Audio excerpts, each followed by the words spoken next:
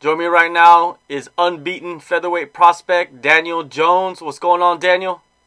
Not much, just a weekend, just a rest day, so yeah, just taking it easy.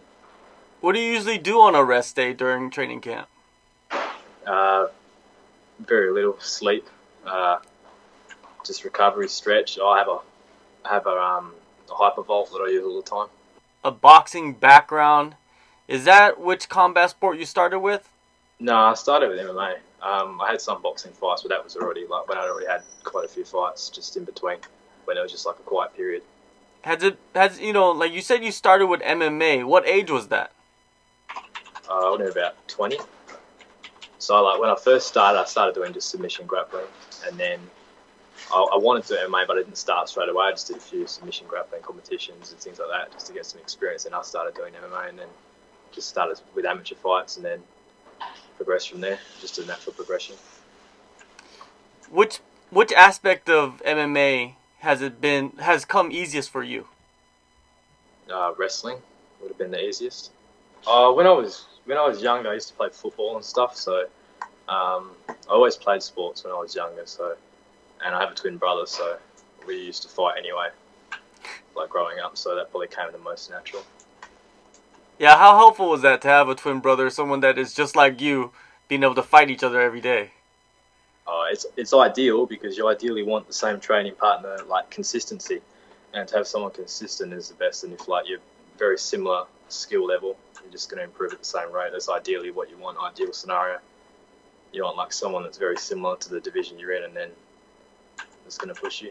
And the competitiveness, like you're not going to get the same competitiveness unless you had like brothers. But if you had twins, it'd be even more competitive. Just like the more similar you are to someone, the more competitive you're going to be. South City Combat Sports Academy. Talk about the team you work with there in Perth. Yeah, so you got South City boxing next door to South City Combat Sports Academy. So one's a boxing gym. It's been around for 30 years. And then you've got South City Combat Sports, which is next door to it, which is just MMA, wrestling, and Nogi. And Ramel Luistro is the head coach there. And yeah, you got it's a good gym, like a good facility. I've been around to a few gyms here. But this is probably the best place that I've been to, as in like convenience, quality of training, and consistency, like consistent training and consistent training partners and good schedule. Speaking of training partners, it seems like you have a couple guys on your team getting ready with you for Eternal 41. Am I right? Yeah, there's a few guys, yeah. So there's me, Quillen, some other guys having their first fight, like Ernest. Bevan's having his second fight. And you've got Kong's having his first fight. And that's it from that gym. And you've got some other guys that are still sort of associated with, not with that gym, but still training together, like Cody Haddon, etc. What has the environment been like at the training sessions with all those guys hungry to get in the cage? It's good, yeah, it's competitive. Like, my brother's still my main training partner, though, because that's just another level of competitiveness. So, but it's good to have a team environment. Before, like, I've been around to multiple gyms, so it's really just been like always sort of been on your own training, preparing for fights. You had certain coaches and stuff, but I didn't really have like a team as such. People always ask about like if they want to fight and things like that. They need like a push, but a lot of the time you're never going to have that push. You need to be self-motivated yourself if you want to be successful, and to have a team just makes it easier, and then just feed off the rest of the energy. Are there any other places that you're training currently? Mainly there. So yes, so boxing next door. And then South City, so South City next door to it, and then South City Combat Sports, which is the MMA room. I've been around to other places, nothing really for this training camp, but I've been like to quite a few gyms in the past. Like I was training at like Karinga before we opened that gym. I was going training at Karinga, just for like wrestling and sparring with Cody, etc. I've been to other gyms. I've been like to Strike with Dave Johnson for Nogi, and like through the course since I've been training, I've been to most gyms, yeah, just around everywhere. But this is the best fit at the moment and the most consistent. And consistency where the training sessions is a good intensity, but injuries are low because it's longevity, you know what I mean? It's not like short-term intensity. It's a long game. It's not a short game. It's not a sprint. Let's talk about your last fight. You got a TKO finish in the first round. Talk me through that fight and the finish. Yeah, so I was going to fight Rodolfo for that fight initially, and then he pulled out, so I got late replacement, which was Mark Familiari. Not a hard fight, you know what I mean, but southpaw as well, so it would have been, if I fought Rodolfo on that night, it would have been the same result, like the same sort of shots I would have finished it with, so it was good for him taking the fight, but yeah, it wasn't going to go long. It was just me being just calculated, just patient, because I knew what I was going to catch him. It was just a matter of just timing him. No point coming out rushing and yeah, just fighting like an idiot. Just trying to fight experienced and composed. You mentioned that Rodolfo was your original opponent, and that fight was canceled. What happened exactly in that situation? Well, what got told to me is if he wants to fight in WA, he's from Melbourne, so the Victorian Athletic Commission has to pass him to come here, but because he fought in Adelaide on Diamondback, which was like can't remember how many weeks it was before that. It might have been 4 weeks or something like that, or it might have been longer, 6 weeks. But because he didn't get knocked out, he didn't get stiffened, but he got like TKO'd. So they normally don't want you to be active for a while, and they wouldn't pass him. But he still went to a doctor and got cleared, but the commission didn't want to pass him for that time period. After going to the judges in your first 4 pro fights, you have TKO'd the last 2 opponents. What has changed in you? More patient, but I mean, like, it's always sort of been there. But just you can have all the skills in the world, but if you don't really have the confidence and believe it, belief's a real powerful tool. You know, if you believe something, it becomes reality. So it's just believing in your skills, and then if you touch someone, you have power. You're going to put them down. So it's just that. Before my other fights, I wasn't so much trying to finish fights because there's no substitute for ring time. You know what I mean? You're not going to get that anywhere else. So like, the more cage experience you're going to get, the better. Like, if you've done let's say 5 fights, 3-5, so you've done 15, 30, 45, 60, so you've got 75 minutes of ring time. You've got someone else that's like flooring guys in the first round. He doesn't even have 5 minutes of cage experience. When he can't land that shot, you know what I mean? He doesn't have that experience. He hasn't seen everything. When you fight guys that are more experienced, they've seen everything. They're not idiots. You know what I mean? And it's just being efficient with your energy. Everyone gets tired. It's based on efficiency. Well, the promotion put this fight together again for Eternal 41. Yeah. Marquez, what are your thoughts of him as an opponent? He's a good opponent. It's probably the best opponent I'm going to get in Australia as far as resume and rankings and what he's done.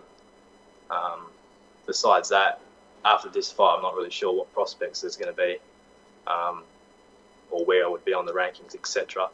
I just want to keep consistent and just be able to do this as a career, you know what I mean? As in, what it already is a career, but to be is a priority, but to be able to make for the time investment to get that return, you know what I mean? What type of challenges does Rodolfo pose for you? He's a southpaw, so southpaw is a little bit different, you know what I mean? Fight's completely different, but last fight was a southpaw, and I was training for southpaws before that. He has a certain style. I mean, like, I would say a little bit of pressure, like a pressure fighter, somewhat, but then he's not a pressure fighter. He has problems with power punches, like anyone that has decent power. And I think he's a bit chinny from so many fights. But he's good. He's like good grappler. Wrestling is not too bad, etc. And he's fairly fit. He's not really getting gassed. And he's fought everywhere.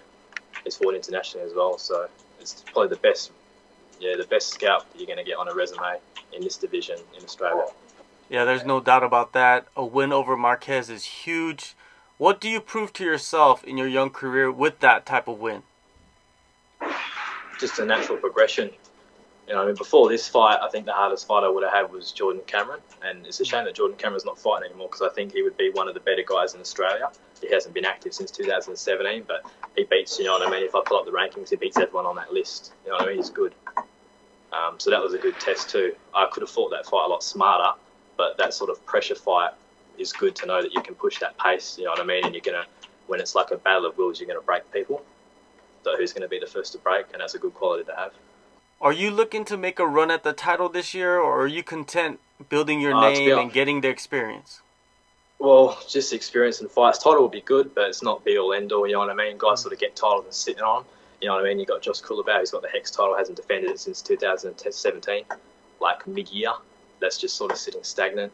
You've got other belts that are just sort of sitting stagnant. They just sort of drift off, you know what I mean? Eternal, that belt's been stagnant for a while as well.